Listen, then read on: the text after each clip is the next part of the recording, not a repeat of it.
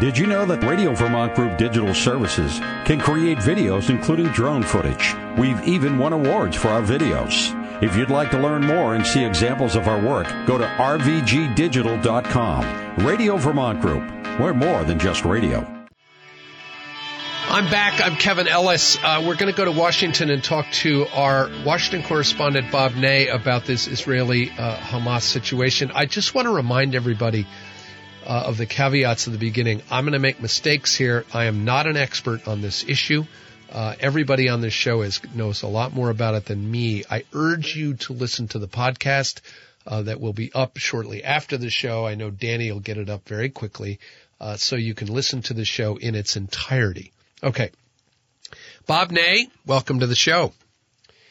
Well, thank you, Kevin. As much as I'd love to talk about the Speaker of the House and the Republican Party, you were in Congress.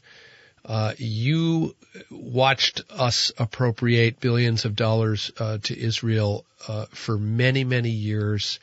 What is your reaction to the attack by Hamas and Israel's now reaction to the attack? Mm-hmm. Right. I supported Israel during those 11 years, and I believe the Congress now has to and will support Israel in a couple of items that it's going to need, and it's going to cost some money, but they've got to do it. The Gaza Strip, and of course this is where it's so touchy. If you say one thing, then you become pro-terrorist, and some people have been pro-terrorist, and some people have been pro-Israel. Israel has to defend itself, no question about it. And I think, this is my opinion, but this is the same conclusion I came to when I was out in the Capitol and we got hit, with 9/11. And that is that Osama bin Laden, like Hamas, they're not doing what they're doing because they want to strike back, like Osama bin Laden hated Americans, and he wanted to strike at us. Hamas is doing this to change the whole dynamics, frankly, of the world is what it's trying to do. It's trying to make people argue against each other. It's trying to now be a player in the process because, here we are, we've done these attacks. In its own warped way, Hamas thinks that it gains something off of this. These were the most horrific attacks seen in ages. Now, it is true that in the Gaza Strip, because there's two areas, there's the Gaza Strip and then there's the West Bank. The West Bank was not under the control of Hamas, but the Gaza Strip, with I think less than 50% of the voters, frankly, if I recall correctly, did put Hamas in charge.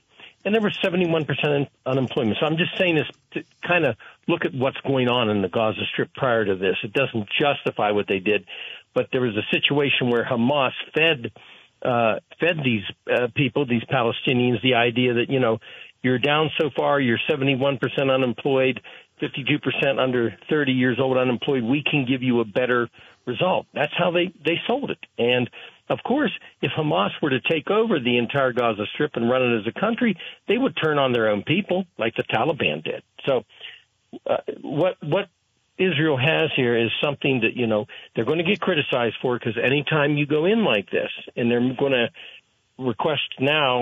demand actually to move 1.1 million people, and they're going to go from the north to the south of the Strip. Now, to put it in perspective, the Strip is 5 miles wide, so imagine 5 miles from your studio, and 25 miles long. So let's imagine 25 miles away from your studio. That has 2.1 million people in it. So, this is a severe problem. After this is done, after Israel stabilizes the area, there's going to have to be discussions on what on earth happens with those 2.1 million people in the Gaza Strip and how they try to come to some kind of solution to make thinking better over there and to make life better over there than under Hamas.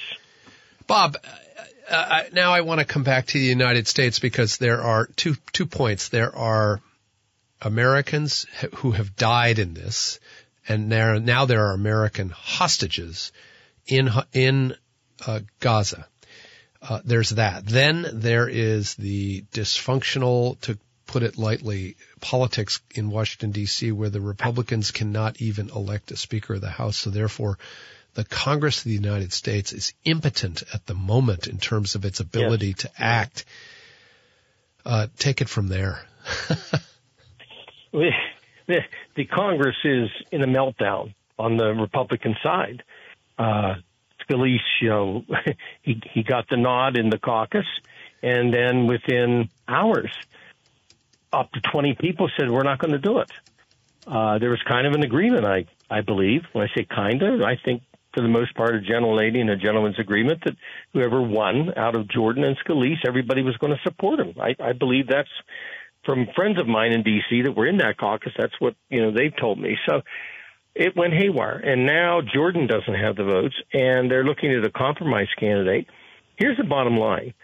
The Republicans in that House are playing, political Russian roulette. They've done it. They are in the circular firing squad. If they don't get their act together very, very soon with everything that's going on, coming up on the debt, crisis again in America, and the shutdown potential, and what's going on in Israel, which is huge.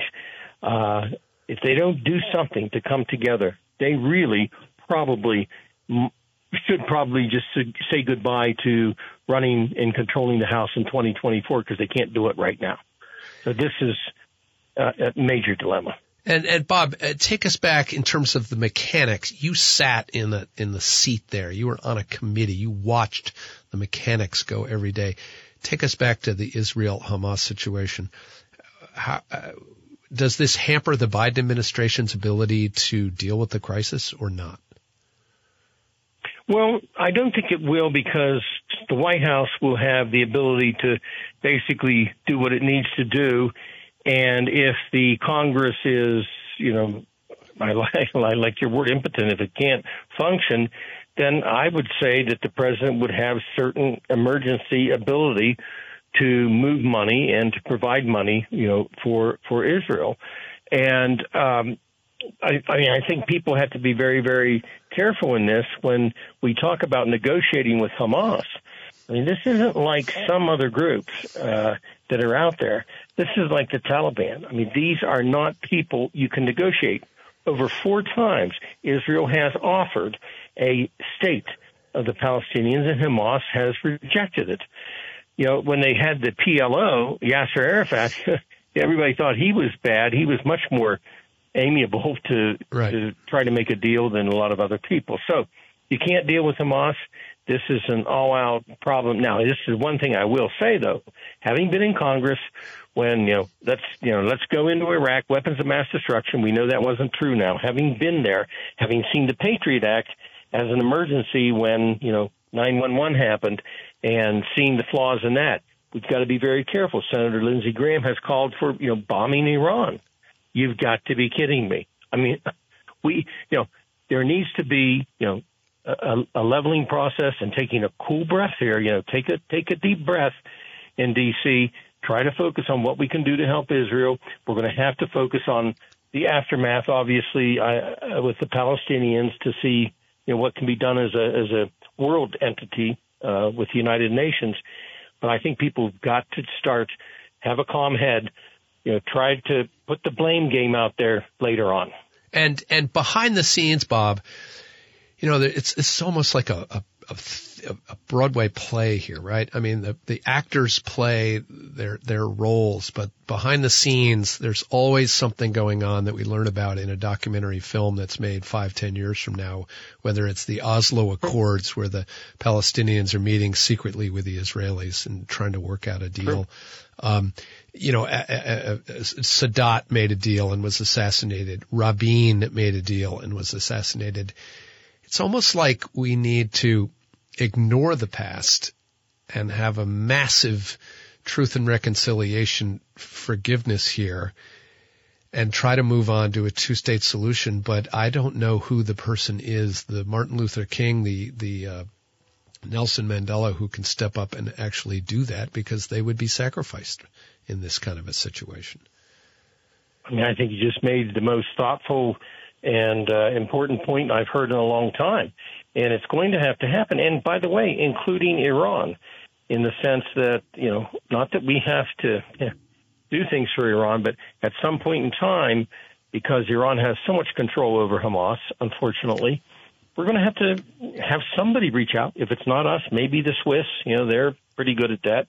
I was involved with Clinton and Bush in back channel negotiations with of thought, not negotiations of deals, but of thought, throwing things out there with the permission of the White House and a request of it. So it does happen. And then that all went by the wayside, everything. So even with Iran, we're going to have to think at some point in time, the UN, the world, is going to have to think how we begin to communicate, including with people that we may not really like. Okay. Bob Ney, as always, I wish we had 5 hours. We'd solve it all, but thank you for joining us. Fill it. Yes, thank you. Thank you so much. Coming up, Ken Picard of 7 Days.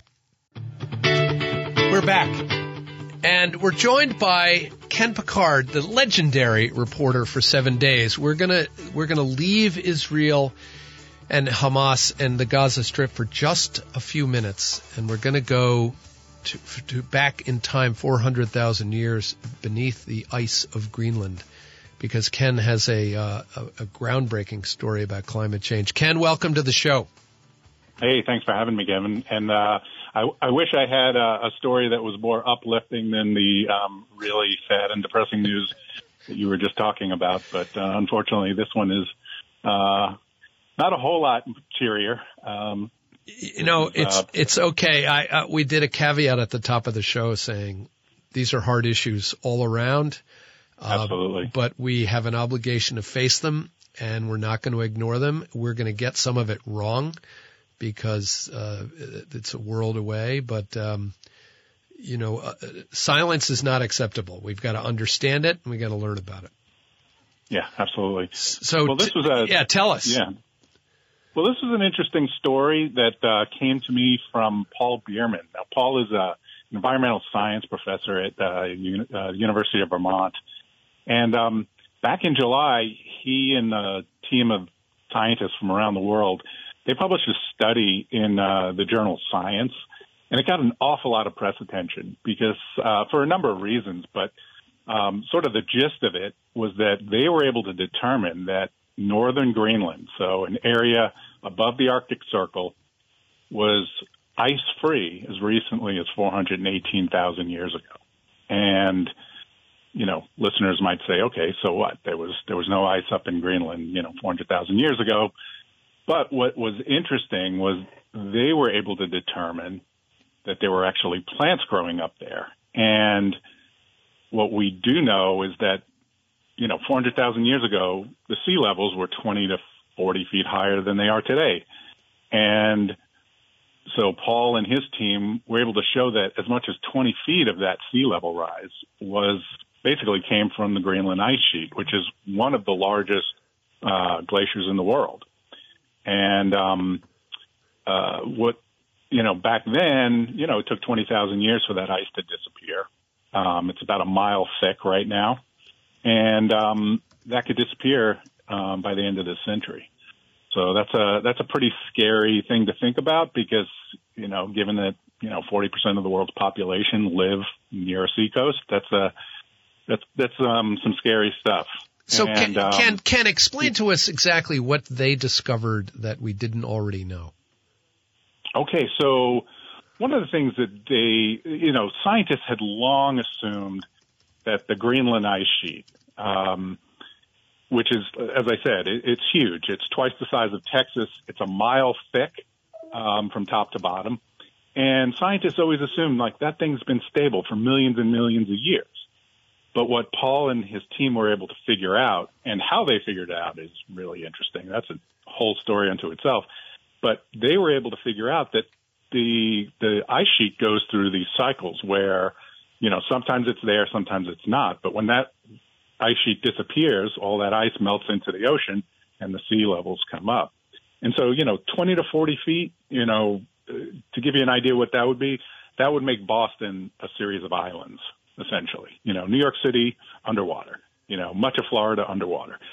So, this is not inconsequential. So, Ken, really fascinating. I'm sorry, please go ahead. Go ahead.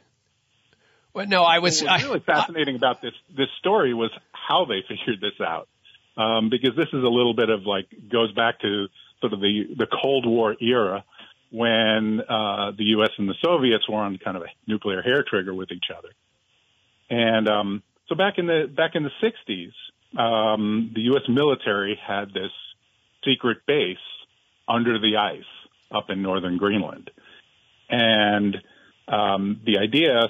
the thinking at the time was that the military would hide about 600 nuclear missiles under the ice, put them on a subterranean or sub-ice subway system, and move these missiles around so that they would be less vulnerable to a nuclear strike by the Soviets. And, being in northern Greenland, they would be that much closer to the Soviet targets. So, the military had this idea, and of course that was top secret, but the cover story for all this was that they were going to be doing research on the glaciers.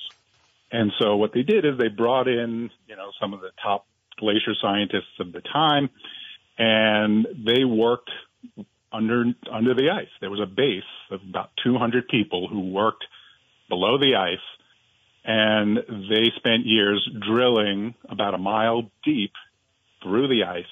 And importantly for our friends over at UVM, they also dug about 12 feet into the soil below it. And that soil, as it turned out, proved to be extremely valuable for researchers today. And using that soil, essentially, they were able to figure out, wow, there were actually plants growing up in northern Greenland at some point. But it was just a fascinating story that Paul tells, and he's working on a book about this right now. But, fascinating stuff. And also just the science behind it is just really intriguing, like how they figured out how old these samples were and how old these plants were. They're doing some real cutting edge stuff up there at UVM. So it's tempting to focus on this Camp Century underground, under the ice nuclear weapons depot back in the Cold War. There's a great picture in your story. It was on the cover of Popular Science magazine. Oh yeah. And you just think to yourself, what were we thinking back then? Now, right? I mean, it just seems crazy. Yeah. But look, they also had the opportunity to be, doing some really cutting edge science. The science they were doing it wasn't just a cover story. It was legitimate science they were doing. And, they were able to pull a mile's worth of ice and, 12 feet of soil from the bottom up. And, if you talk to Paul and his team, they refer to this as the stuff that we pulled up from the bottom, that's rarer than moon rocks. Now that's not hyperbole. I mean, there were how many missions to 6 missions that went up to Apollo missions that went up and brought back about 800 pounds of moon rocks. These guys, when they drilled through the glacier, they brought up about 69 pounds of rock or dirt. That's it, frozen dirt from the bottom. And we've never done that since. Paul works with UVM students on this. Did you get a chance to meet them? I did. There are 3 young women who are all working on this, doing some really interesting work, I might add. They're all in their 20s, which makes sense because, frankly, they're going to be the generation that's going to be dealing with this problem. For decades and decades, polar science has been sort of the dominion of white males. And so, the National Science Foundation, which is funding all this research, they really want to change the face of polar science so that it looks more like, the rest of America. So they really made an effort to, have a diverse team come in and these young women are doing some really cutting edge science. I mean, they're using isotopes, these rare isotopes that were found in the sediment at the bottom of the glacier. They're dating it by using cosmic rays that come from outside the solar system. I mean, the science is just mind blowing. even if the conclusions that they're reaching are kind of frightening. Right. But it is really amazing to see the work that's being done here, and the fact that Paul was able to figure a lot of this stuff out because he had studied glaciers for 30 years and had been doing this kind of work here in Vermont. I mean, he was studying how the Green Mountains were formed, and he had gotten a hold of one of these samples, and some of these samples had disappeared for decades, and they thought they were gone. Nobody knew where they were. And then somehow they turn up in a freezer in Copenhagen, and Paul gets he gets a phone call one day. He's like, we think we found the bottom of Camp Century. And so he goes over there, he flies over to Europe and gets his hands on one of these samples and brings it back to Vermont and goes into a lab and melts it. And he's, kind of staring at the bucket of water, and he looks in there. He's like, there's things floating in there. And he tells his colleague, Drew Christ, he says, Drew, put that under a microscope. And Drew puts it under a microscope, and sure enough, there's fossils in there. And not just fossils, there's plant matter in there. Wow. And so Paul recognized that. He knew what he was looking at because he had done that here in Vermont. He'd been studying the bottoms of lakes and ponds right here in the Green Mountains.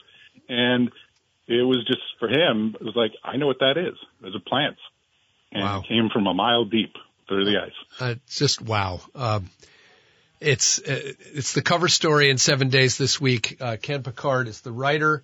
If you want to dig deep, there's an article about it in the magazine Science. But go to 7daysvt.com. Ken Picard, as always, thanks a lot.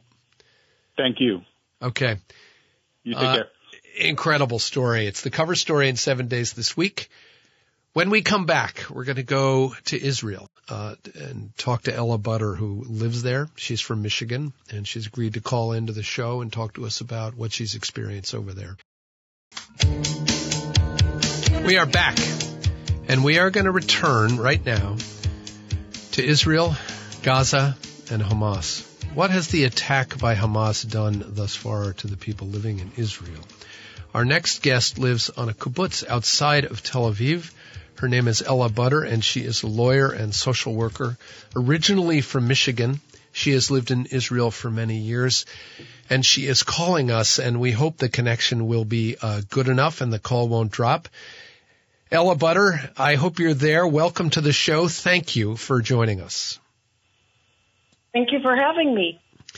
So can you tell us, remember, you're talking to an American audience. I've urged everybody to get a map out to try to understand the geography of what has happened since Saturday. But you have lived there for a long time. Can you tell us what's gone on for you where you live in Israel?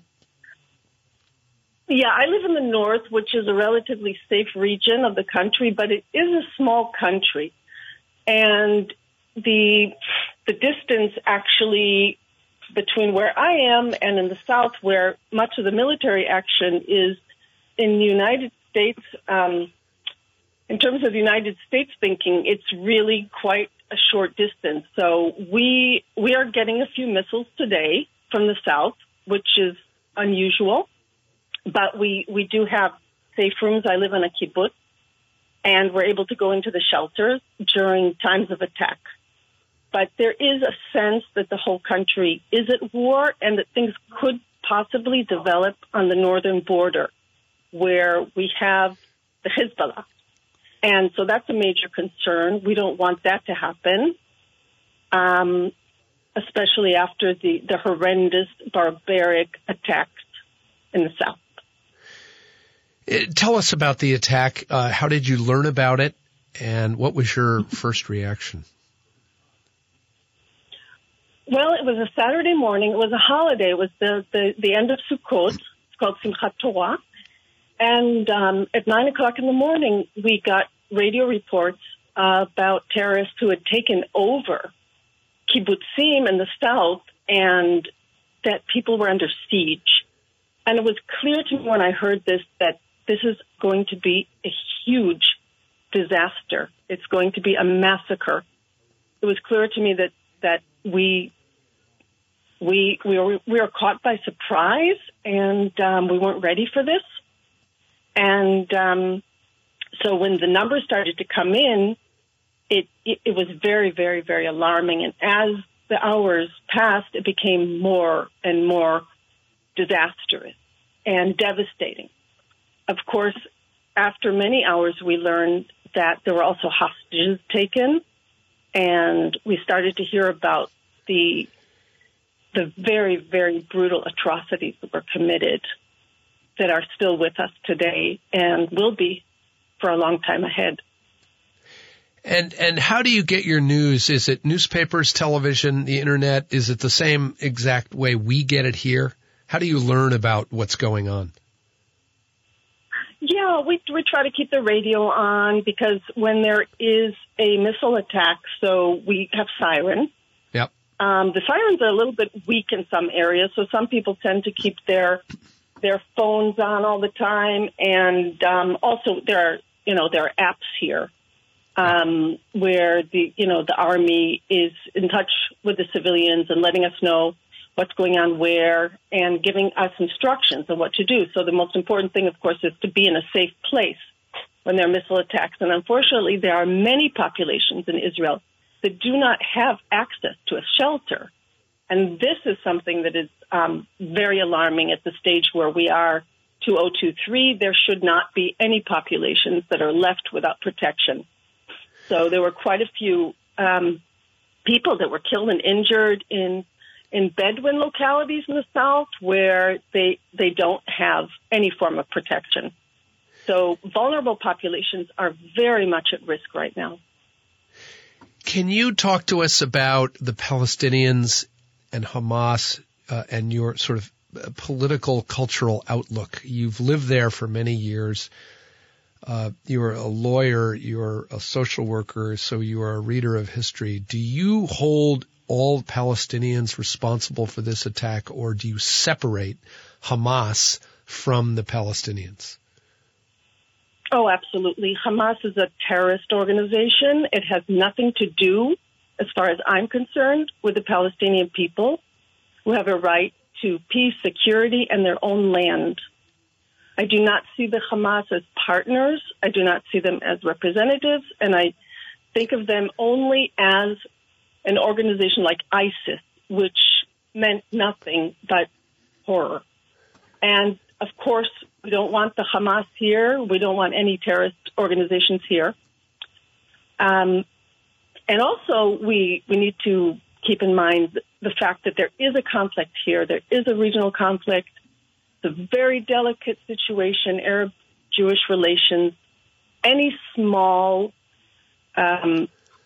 match can just set an enormous fire, a wildfire everywhere here.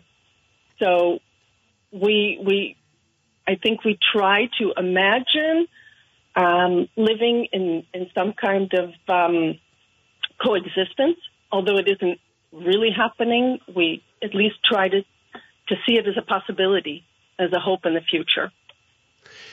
And do you hold, I don't know your politics, but the Netanyahu government, we call it in the New York Times over here, a right-wing government. Do you hold the Netanyahu government responsible for being unprepared for this attack at all, or are you supportive of the government?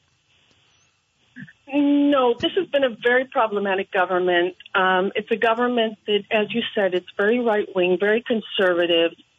The ministers have not been concerned so much with the people of Israel, the security of the people of Israel, welfare of the people of Israel. They've had their own agenda that they've tried to advance, which is an agenda that compromises democracy. This is not something that I think is for the good of the region at all. I feel very, very deeply that we need a government that's a national unity government that's going to bring everybody together here. The people of Israel feel betrayed by the government. The people of Israel feel that the government fell asleep on duty, that we were left to fend for ourselves. The people of the South had to fight the terrorists for hours and hours before anyone showed up. And this is certainly a sign that we were not in the right place. And this absolutely has to change. The chief of staff has taken responsibility and has said that the military was not aware of what was going on, although there were apparently some kind of signs that were going on, and there was an alert, but the alert wasn't taken seriously. And this is the disaster here, that we really were not on it. And I think from now on, it's going to be very, very important for this country to be coordinated, for everybody in this country to be coordinated. People need to start working together and not apart. We have been a split nation for the last year, with hundreds of thousands of people taking to the streets and demonstrating to fight for a democracy that we really hope not to lose. And how does that now let's go to the really hard questions. How does that democracy go forward when you have the Palestinians without their own homeland? How do we being Americans, Israelis, Palestinians, all peace-loving people, how do we get the Palestinians a homeland so that we can then work on peaceful coexistence from your point of view? Well, when I moved to Israel in 1977, there was a peace movement, Peace Now. We demonstrated, we took to the streets. The bumper stickers said, peace is more important than a greater Israel. And we need to decide what's important to us. Do we want peace? Or do we want war? Do we want to share? Or do we want to fight? Do we want to hate? Or do we want to become friends rather than enemies? I find that the relations between Jews and Arabs where I live in the Galilee are very, very good, safe, and peaceful relations. We have proven that we can do it. We know as a society in Israel that we have what it takes to make peace happen. It's going on in the Galilee. It's going on in various areas of the country. But there are pockets and there are places where there are fanatics and extremists who think in terms of all or nothing, and who think in terms of occupation and holding on to lands and territories that will not really open any opportunities for peace. So now you understand my politics and you know where I'm thinking. Yes. Well, we take on hard questions on this show, and we try to balance it out, but we understand that this is a complicated issue, and we're not going to be silent about it. Ella, what about the role of the United States? You're from Michigan originally. What should we be doing to try to stop a wider war and to stop the killing on both sides? Well, I think the emphasis here is on stop and the killing. Okay, there was a terrible catastrophe that happened here. Yes, it has to be responded to. Yes, the Hamas has to be stopped. They cannot continue. But we have to remember that there are civilians in Gaza, and we have to remember that when we're bombing, there are also hostages in Gaza, hostages from Israel. And it's in our best interest to carry out this war in the most humanistic way, because we're here.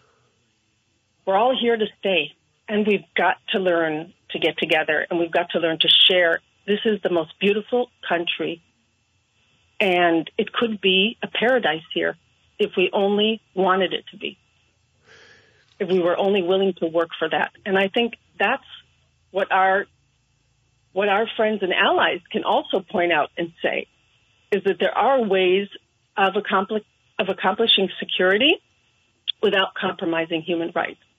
In my opinion, there can be certain limitations on how we carry out this operation. Obviously, I'm not a military expert. Sure. But I do feel that we need to do our utmost to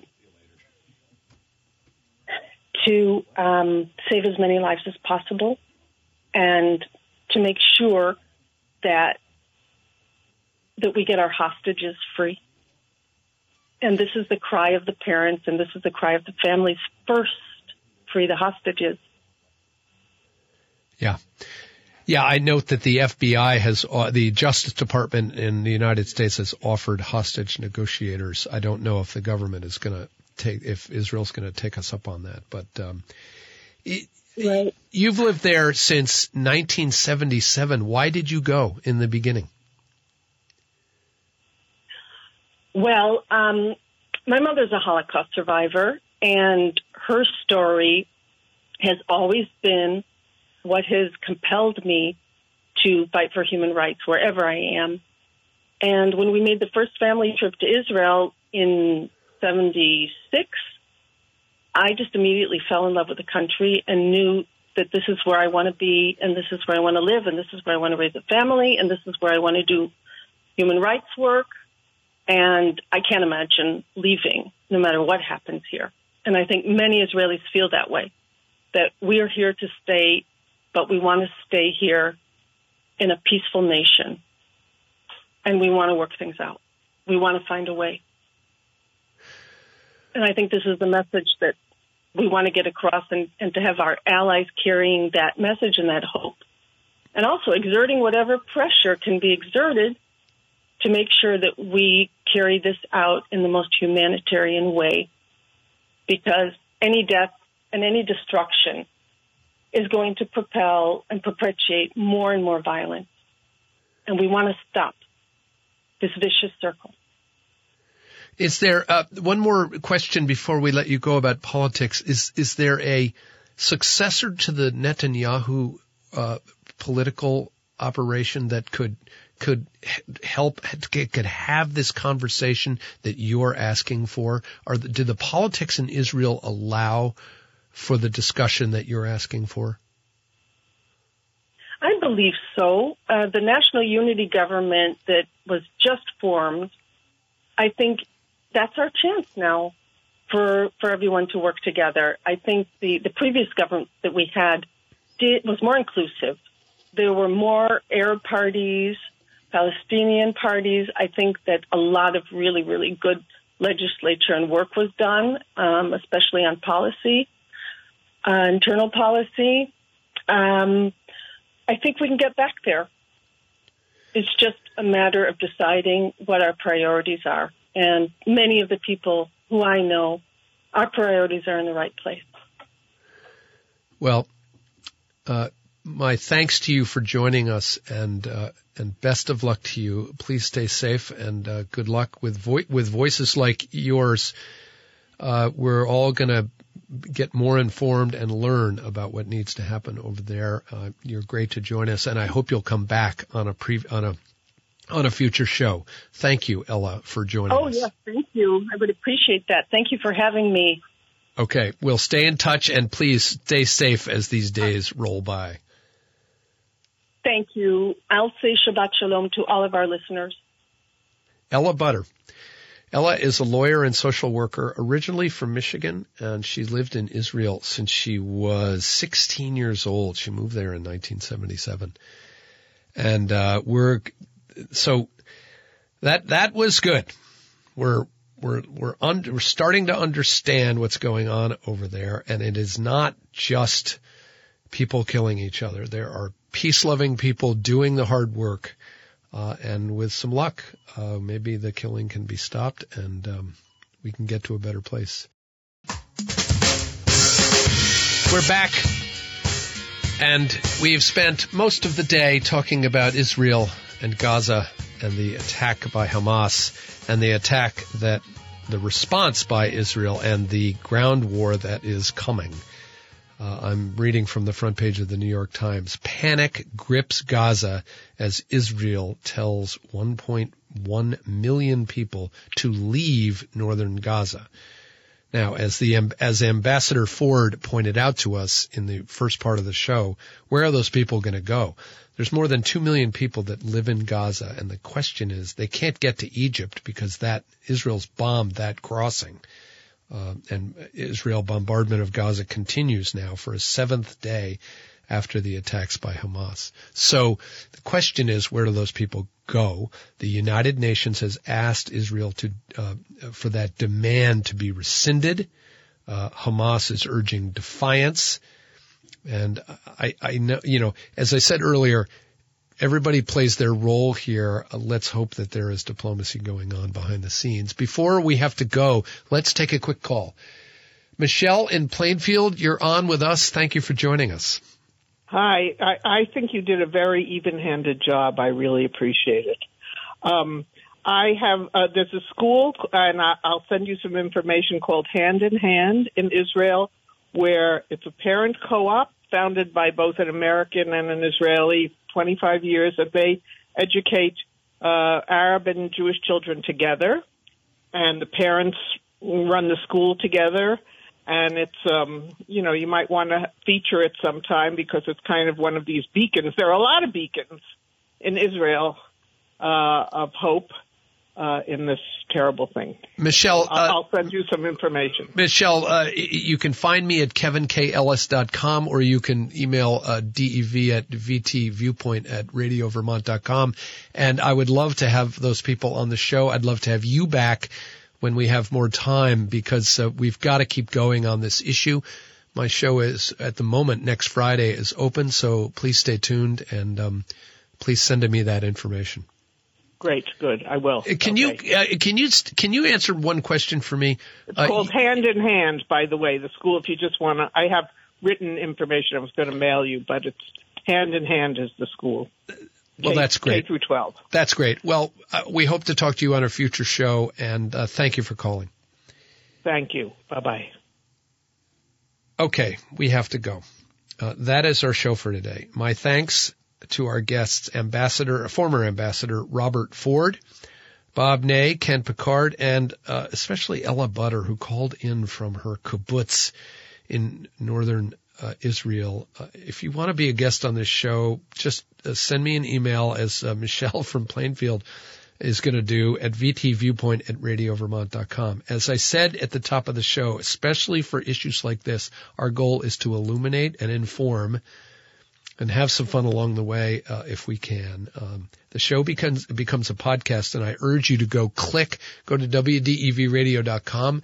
You can click on the podcast button, hit VT Viewpoint, and I know Danny will have that up very soon, so you can listen to this show because on this issue, because we've got to stay informed. wdevradio.com. You can listen there anytime.